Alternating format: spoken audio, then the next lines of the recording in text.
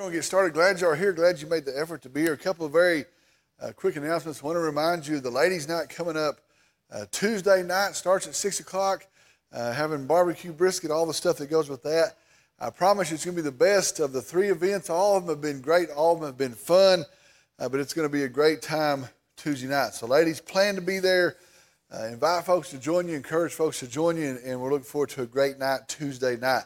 Also, you may have noticed, starting Sunday, if you were here Sunday, we started the anniversary of our 100 Sermons So Love series. Well, we've started resharing those again, and our hope is that more people will watch them the second time as we share them, and so far that's held true. More people watched the first one than watched it last year, all the way to the fourth one to today. So if you're on Facebook, when you see that coming up, if you can like that, if you can share that, they say every time somebody shares it, a new 87 people get to see it. So if you'll help share those all the way through, and again, we're praying that God takes that, blesses it, uses it, and so help it be in prayer for that whole effort. Let's start with a word of prayer tonight. Dear Father, we come tonight, we're thankful for this opportunity. We're thankful for a church. We're thankful for a people. We're thankful for a mission that we serve together. We're thankful for the good news of the gospel of Jesus Christ. We're thankful for hope that stands tonight, for peace that the world can't provide, but that we have in the finished work of Jesus. And so, Lord, we just come and we seek you tonight. We want to hear from you, from your word. Lord, I pray for our kids' classes that are meeting right now, our youth classes, the other adult classes that are meeting. I pray that you are known. I pray that a foundation is built. I pray that your truth draws us to you, makes us see who you are, and that seeing you, that we love you, and that we desire to walk in obedience and faith. Lord, I pray for the time that we're about to go into. I pray again that you would lead, that you would speak, and I pray all this would bring great glory to your name. And I pray in Jesus' name, amen. All right, tonight we're going to continue our Wednesday night Bible study, the grand scheme of things. This is week 22 already. Time goes very quickly. The lesson is called Time to Go, and you're going to see why it's called that, Time to Go. Our key verses are found in Deuteronomy chapter 34, verses 1 through 6, and then verse 10, and then Joshua chapter 1 through 4. Again, our key verses, Deuteronomy chapter 34, verses 1 through 6, and then verse 10, and then the very first 4 chapters of the book of Joshua. Again, that's more than we're going to read tonight, more than we'll look at. We're going to pull things out of those chapters, but I would encourage you, go home and read that. Maybe the rest of the week read those chapters, and I promise you, God will lead you, bless you in the reading of his word. So again, the first 4 chapters of the book of Joshua. In the immediate context, for the setup of the verses we're going to look at tonight, we know God has heard the cries of his people. He's seen their terrible plight as slaves there in Egypt, and he has provided a deliverer in the person of Moses. Now, he makes it very clear he is the one that's going to save them. He is the one that's going to deliver them, but he's going to use a person. He's going to use a leader, and that person is Moses. We also know God has delivered his people from Egypt. They have been delivered. Now, they've crossed the Red Sea. Pharaoh and his army have been crushed under the Red Sea, and so Egypt is no longer the issue. They've got some issues they're dealing with, but Egypt is no longer the issue. They've been delivered. They're free from bondage. They're free from the slavery they were enslaved in, and Egypt's no longer an issue. Remember the account. God leads them. God provides for them manna, quail. He leads them. He leads them to the edge of the promised land. Remember the truth, they grumbled all the way. Seems like they're never satisfied. Every time God provides, they raise up another issue. They talk about it would be better had they never left Egypt, had they died in Egypt, or had they had the pots of meat there in Egypt. They grumble all the way. Well, God leads them to the edge of the promised land. Then, there they did not trust him. Even having seen all that they had seen, which is a pretty amazing thing. The provision of God, the hand of God, the might of God, crushing Pharaoh and his army. Having seen all that they've seen, they do not take God at his word. That seems like a crazy thing. They get there, they send in the spies, the 12 spies. 10 of them come back with a negative report. 2 of them respond in faith. They take the report of the 10 and they do not take God at his word. God said this was the promised land. They do not trust God, and so for that, God sends them back into the wilderness. They're going to wander there for 40 years. God tells them that's their punishment, a year for each day that the spies were in the land. And then God tells them everybody older than 20 years old will die during that 40 years as they wander in the wilderness. Everyone except for Joshua and for Caleb, the 2 faithful spies. So that's their plight. They go back to the wilderness. Can you imagine leaving the promised land, turning around, going back into the wilderness, and there, as they spend the 20 years, everybody 20 years of age or older will die. That has happened. Now, that is what we've walked across in our account, and then that brings us up to where we're going to start tonight. Those things have happened, and that brings us to where we're going to start tonight. All right, we're going to start in Deuteronomy chapter 34, verses 1 through 6. Deuteronomy chapter 34, verses 1 through 6. Here's our starting place. Now Moses went up from the plains of Moab to Mount Nebo, to the top of Pisgah, which is opposite Jericho. He's across the Jordan River. He's opposite Jericho. And the Lord showed him all the land, Gilead as far as Dan, and all Naphtali, and the land of Ephraim and Manasseh, and all the land of Judah as far as the western sea, and the Negev, and the plain of the valley of Jericho, the city of palm trees as far as Zor. Then the Lord said to him, this is the land which I swore to Abraham, Isaac, and Jacob, saying, I will give it to your descendants. I have let you see it with your eyes, but you shall not go over there. So Moses, the servant of God, died there in the land of Moab, according to the word of the Lord. Verse 6. And he, God, buried him in the valley in the land of Moab, opposite Beth Peor. But no man knows his burial place to this day. Now I'm going to jump down to chapter 34, verse 10. It says this. Since that time, no prophet has risen in Israel like Moses, whom the Lord knew face to face. Since that time, no prophet has risen in Israel like Moses, whom the Lord knew face to face. All right, picture that for just a second. Imagine that for just a second. God takes Moses up on this mountain, and he looks into the promised land. It's about a 400-mile span. He sees Jericho, the city of palms. He sees all the land that God has promised, and it's actually the promise of God. The promise that was made to Abraham, there it is. The promise that God will provide this land. He's looking at the promised land. However, it's a weird thing. The Bible tells us, except Moses is not going to go in. He takes him up on this mountain. He shows him the promise made to Abraham. He shows him the promised land, except Moses is not going to go in. Now, I'm going to back up to chapter 32, verse 51. It's going to explain why. Because you broke faith with me in the midst of the sons of Israel at the waters of Merkadesh Kadesh, in the wilderness of Zin, because you did not treat me as holy in the midst of the sons of Israel. God tells Moses, you're not going to go in because you did not treat me as holy. You didn't treat me as special, as set aside. And then it says the main thing is he did that. He broke faith in front of the sons of Israel, in front of the Israelites. Now that's a weird thing. Every time I pass by that, I wonder about that. No prophet has been like Moses since then. Here's an awesome guy. He walked in faith. He did tremendous things. When he had the episode where he broke faith, the people are railing against him. He's caught in the middle. He's upset. And yet he's not going to be able to go into the promised land.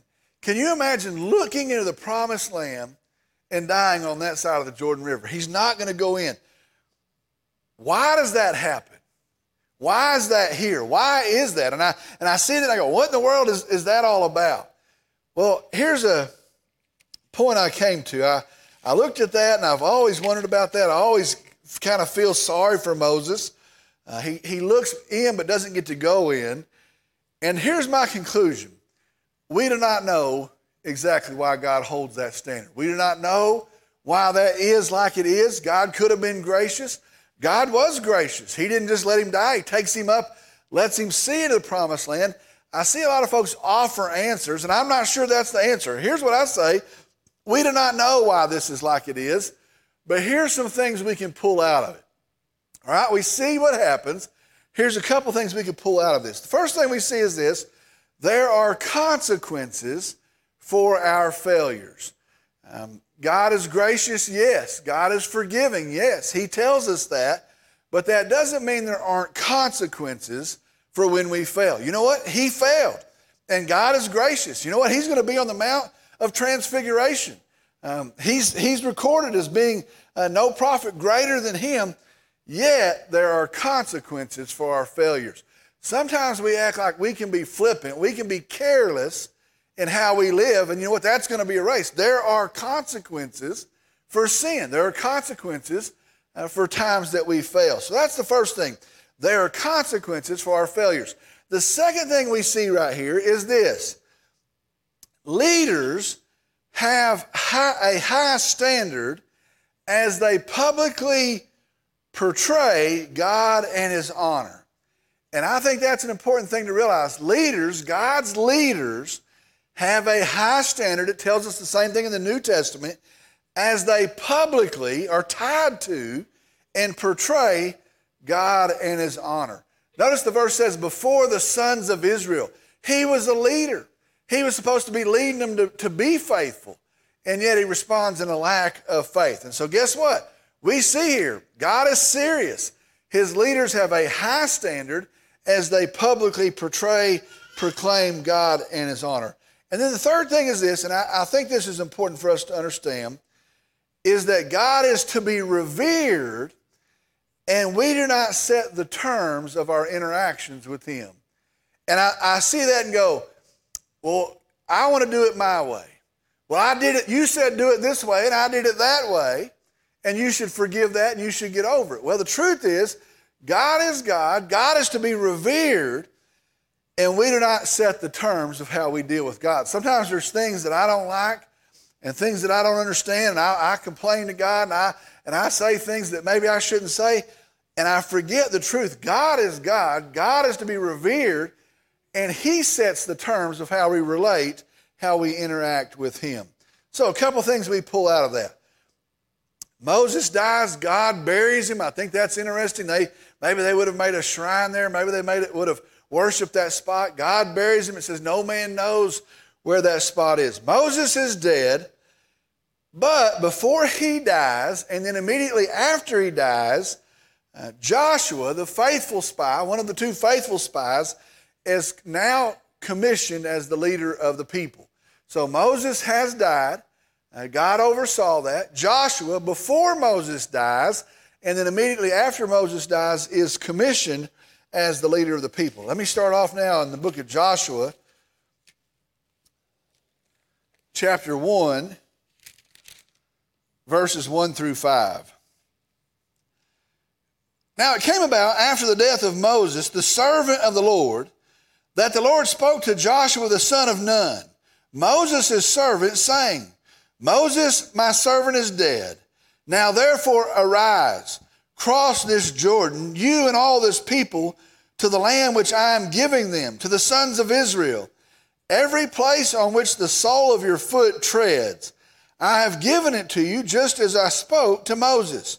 From the wilderness and this Lebanon, as far as the great river, the river Euphrates, all the land of the Hittites, as far as the great sea toward the setting of the sun will be your territory.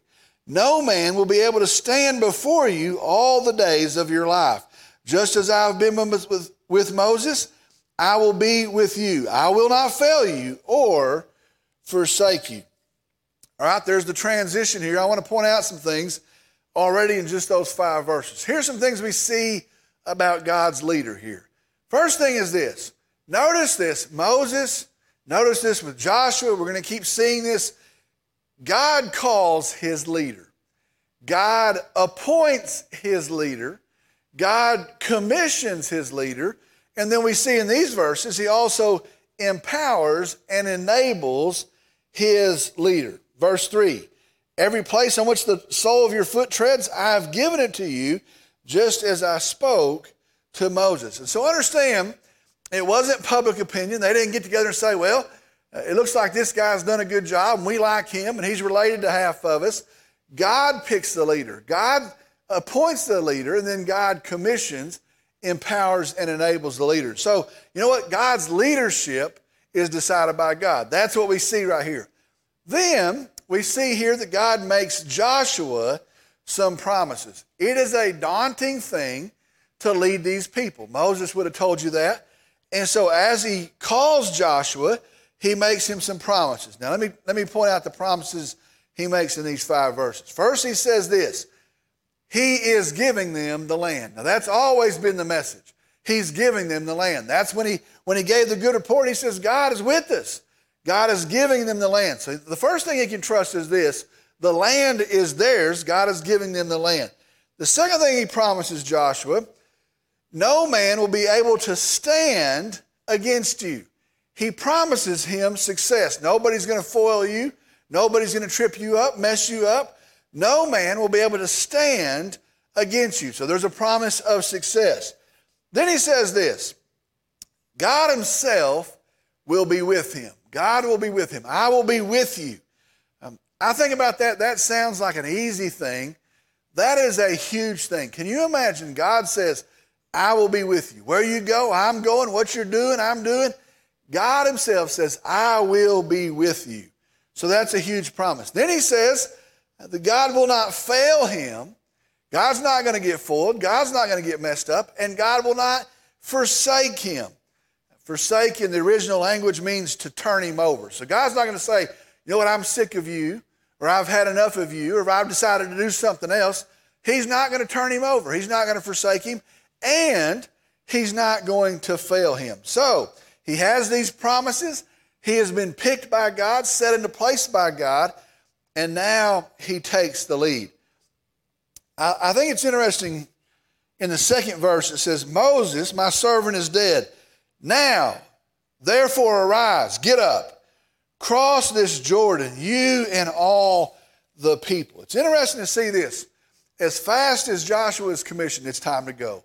We're going in. We've been traveling around, but now it's time to move. It's time to go. It's time to go in. That's the second verse. All right, notice this. In the account, big things are happening. Transfer of power, new leader. Here we are. God is with Joshua. Joshua is leading. It says that the people are responding the same way they responded to Moses. He is leading, yet there are requirements. Now I want you to listen to this. He has appointed Joshua. He's put Joshua into place. He's made these promises to Joshua, yet there are some requirements. Now there's 2 main requirements. There's 2 pieces to one of them, but there's actually 2 requirements. Joshua, you're leading, but there are 2 requirements. Let me show you the requirements. The first requirement is this. Verse 6, be strong and courageous. Joshua, you're going to have to be strong and courageous. Verse 7 says, only be strong and very courageous. Verse 9, have I not commanded you? Be strong and courageous. Go to the 18th verse. There it is again. Be strong and courageous. And so the first requirement is this.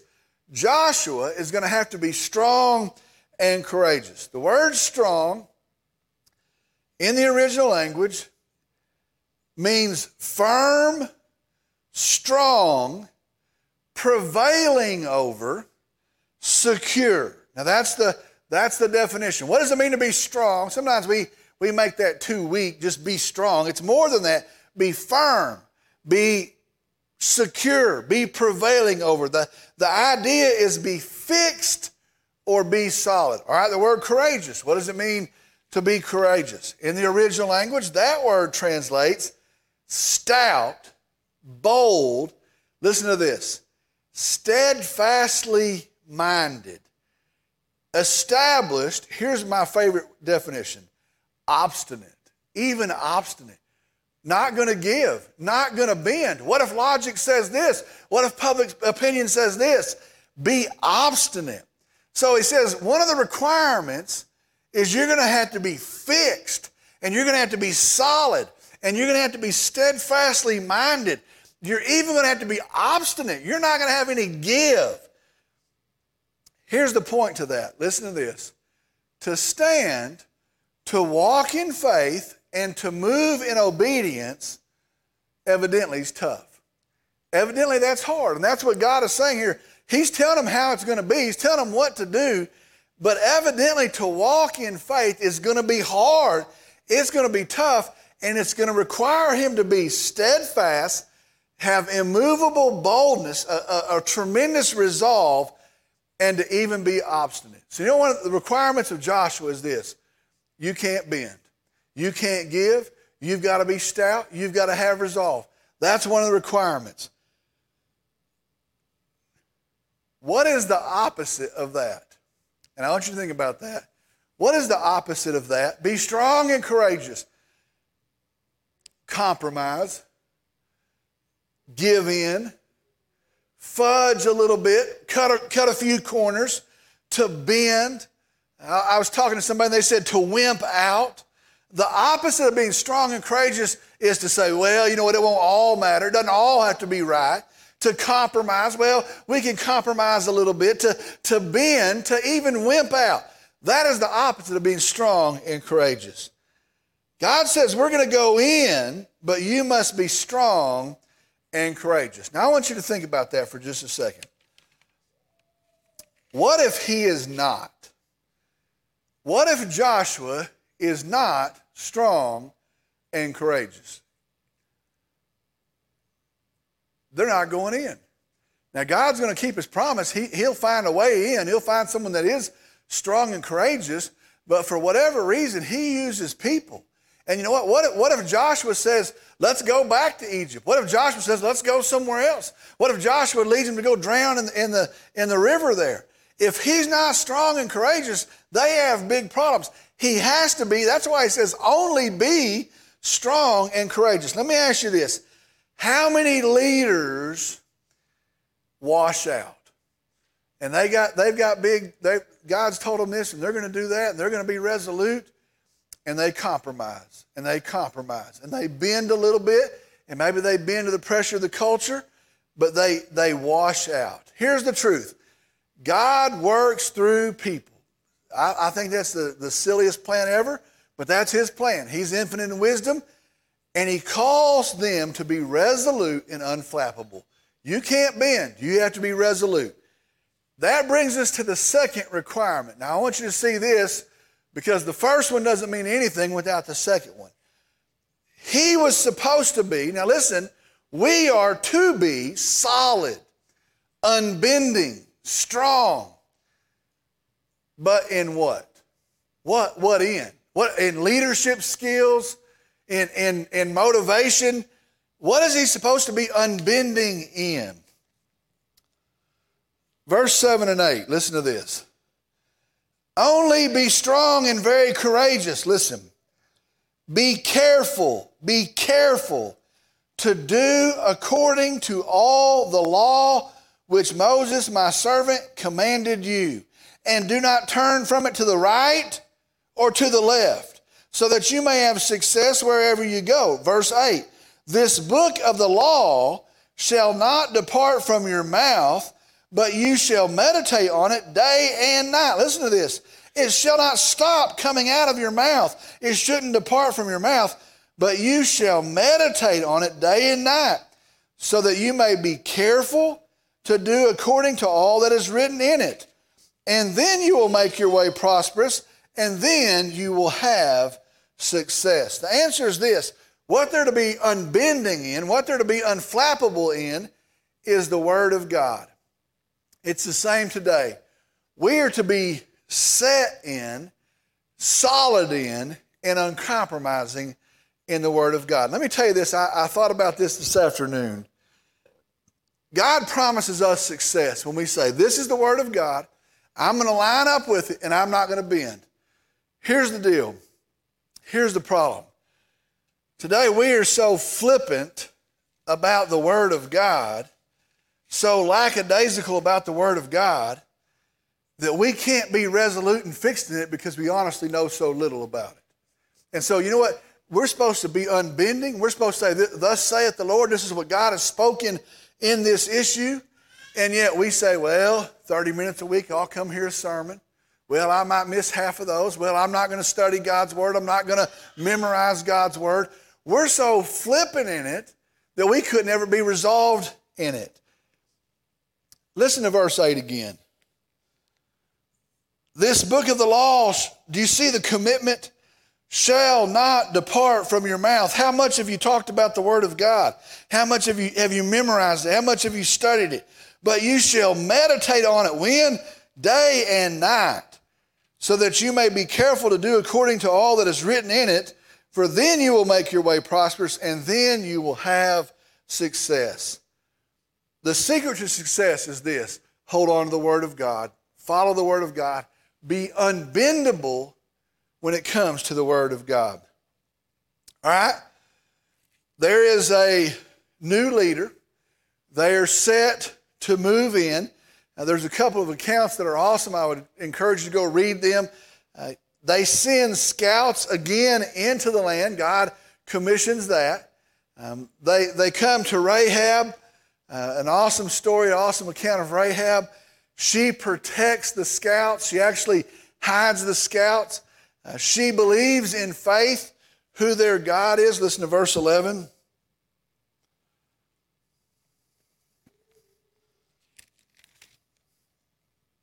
Chapter 2, verse 11. When we heard it, our hearts melted, and no courage remained in any man any longer because of you.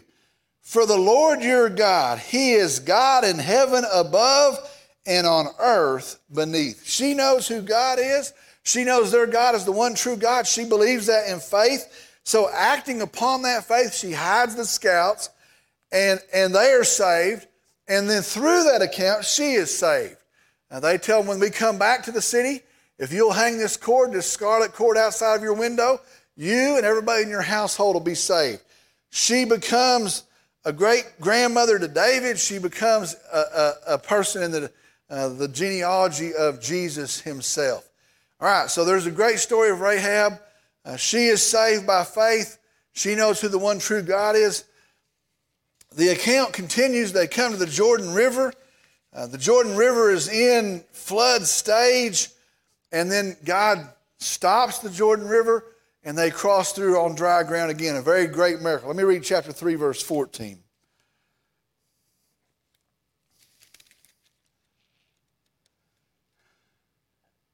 So when the people set out from their tents to cross the Jordan, with the priests carrying the ark of the covenant before the people, and when those who carried the ark came to the Jordan, and the feet of the priests carrying the ark were dipped in the edge of the water, for the Jordan overflows all its banks all the days of harvest. The waters which are flowing down from above stood up and rose up in one heap, a great distance away at Adam, the city that is by Zetharon. Then those who were flowing down toward the sea of Arabith, the salt sea, were completely cut off. So the people crossed opposite Jericho, and the priests who carried the ark of the covenant stood firm on dry ground in the middle of the Jordan, while all Israel crossed on dry ground until all the nation had finished crossing. The Bible tells us in that account, when the priests stepped into the Jordan River. Now listen, the Jordan River is flowing, it is raging, it is in flood stage, it's not dried up, it's not in a drought.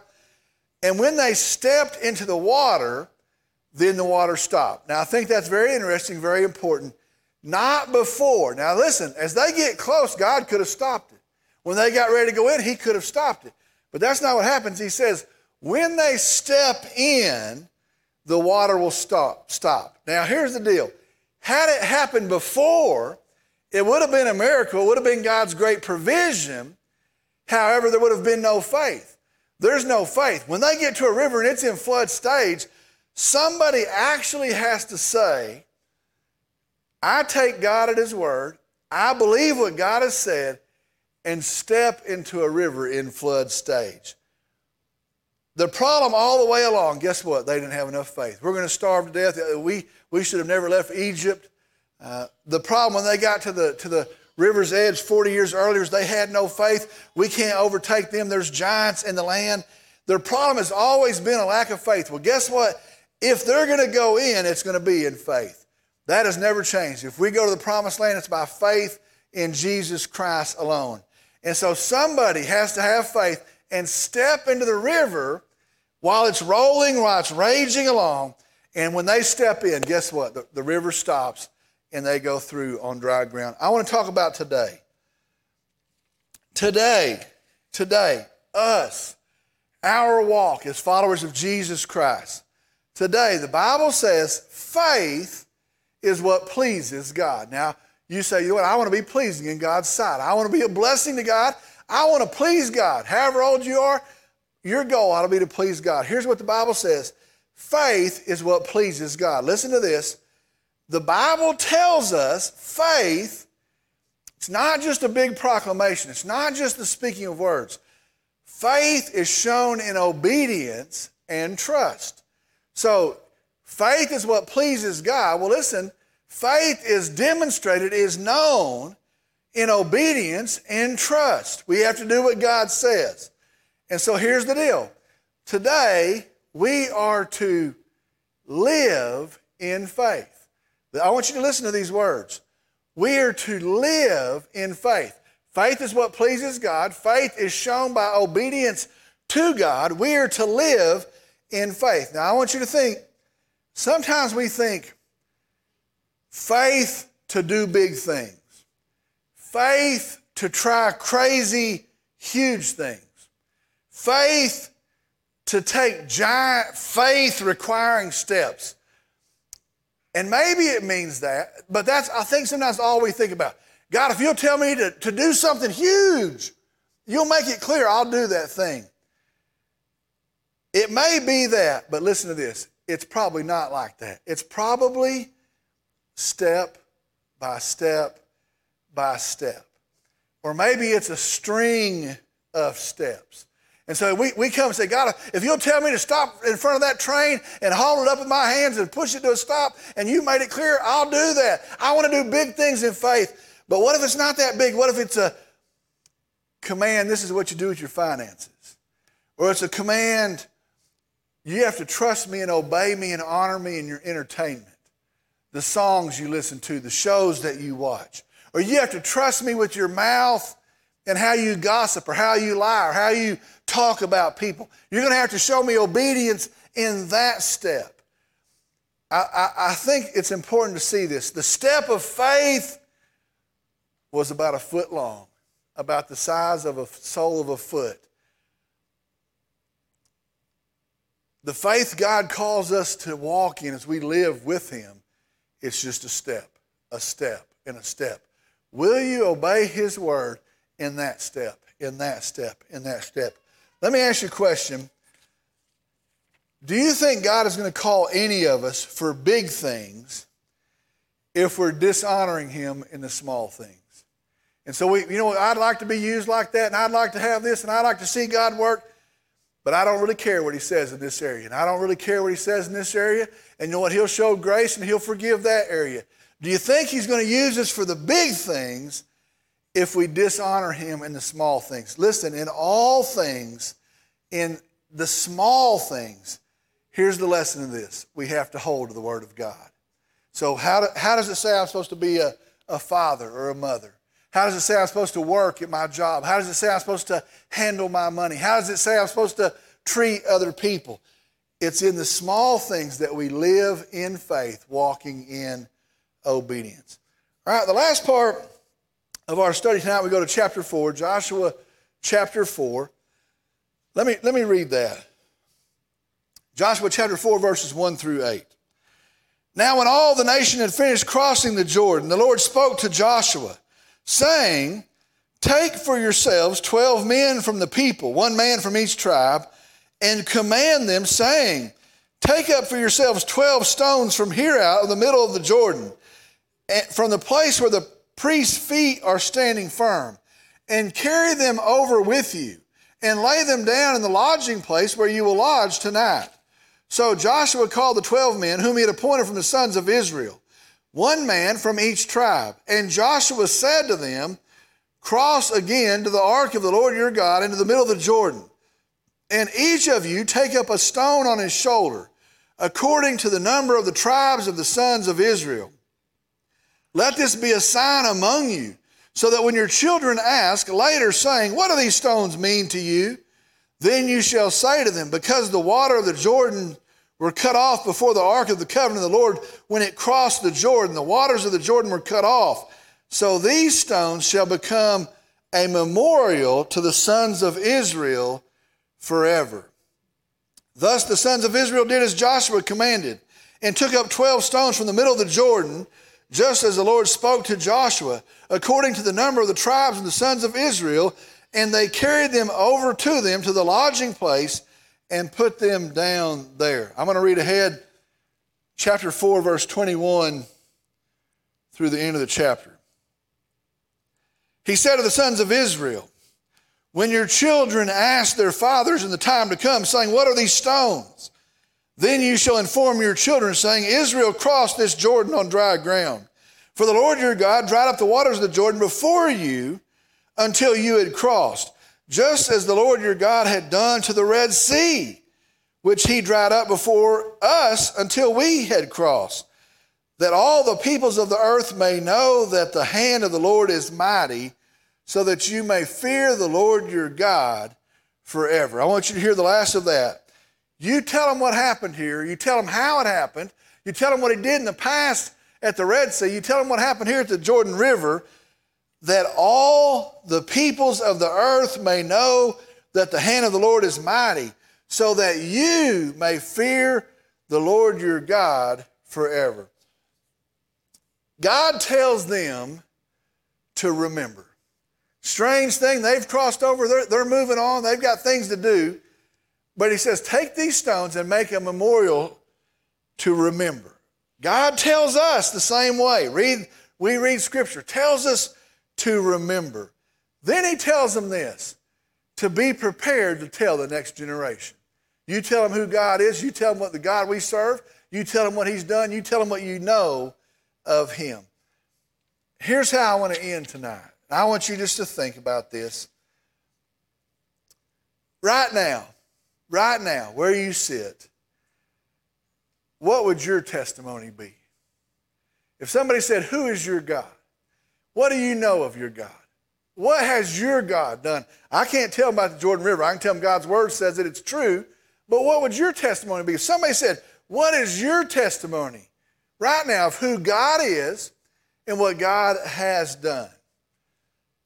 Would you have one? What would you say? What is your testimony right now, who you know God to be? And then the last part of that is this. This is how we're going to end. So who have you told? Do your friends know? Does your spouse know?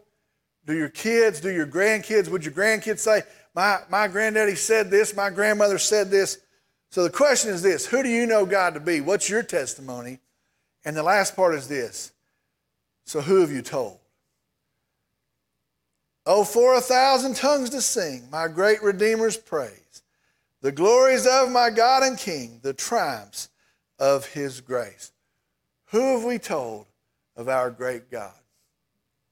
I'm going to ask if you'll stand up, lead us in a word of prayer. We'll be dismissed. I'm glad you're here tonight.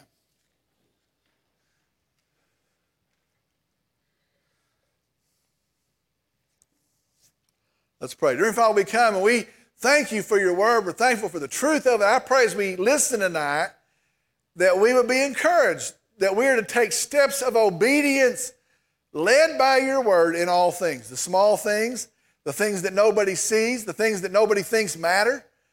But in all things that we would line ourselves up and walk in obedience, walking in faith, taking the first step. And Lord, I pray as we do that it would honor you, that it would please you, that you'd be blessed. And I pray that you'd trust us with bigger steps, steps that bring great glory to your name. But I pray, Lord, that we'd be faithful in the next step. And I pray each of us, again, would know your word to the extent that we could walk in obedience. Lord, I come and I thank you that we know who our God is. Most of all, we know in the cross of Calvary that you are gracious, that you are just, that you are perfect, and that you are love, and that you send your Son, that we be forgiven of our sin, not of any work that we would do, but in the grace of God and the faith in Jesus. And so, Lord, we come and we say, we remember you. And then, Lord, I pray that we be faithful to tell the next generation, our kids, our grandkids, our neighbors, our co-workers, the folks we travel through life with, that we would be such a boastful people about our Savior and our salvation that it would bring great glory to you. Lord, again, I pray for our kids learning tonight. I pray for our youth learning tonight. I pray for us in this room. Help us, Lord, to go home and think about it, study it, to remember it, and then most of all, to be doers of the word, to put it into practice. We thank you, Lord. We praise you. We worship you. Lord, we come and a couple other things you tell us that you hear our prayers. And you tell us, Lord, that nothing is too big and nothing is too small. And so we pray for some in our church that are ill, that are hurting, that have suffered loss and death. We pray for some that are looking for answers. I pray, Lord, that you would speak and give wisdom. Lord, we come tonight and I pray unashamedly for rain. I pray, Lord, that you'd open up the heavens and you would water your earth, and it would be tremendous, and that it would point back that there is a living God, gracious, kind, and powerful. And so we ask for rain, Lord, and then we just come and tell you we love you, and we worship you, and we praise you. And I pray all this in Jesus' name. Amen. You're dismissed. Glad you're here.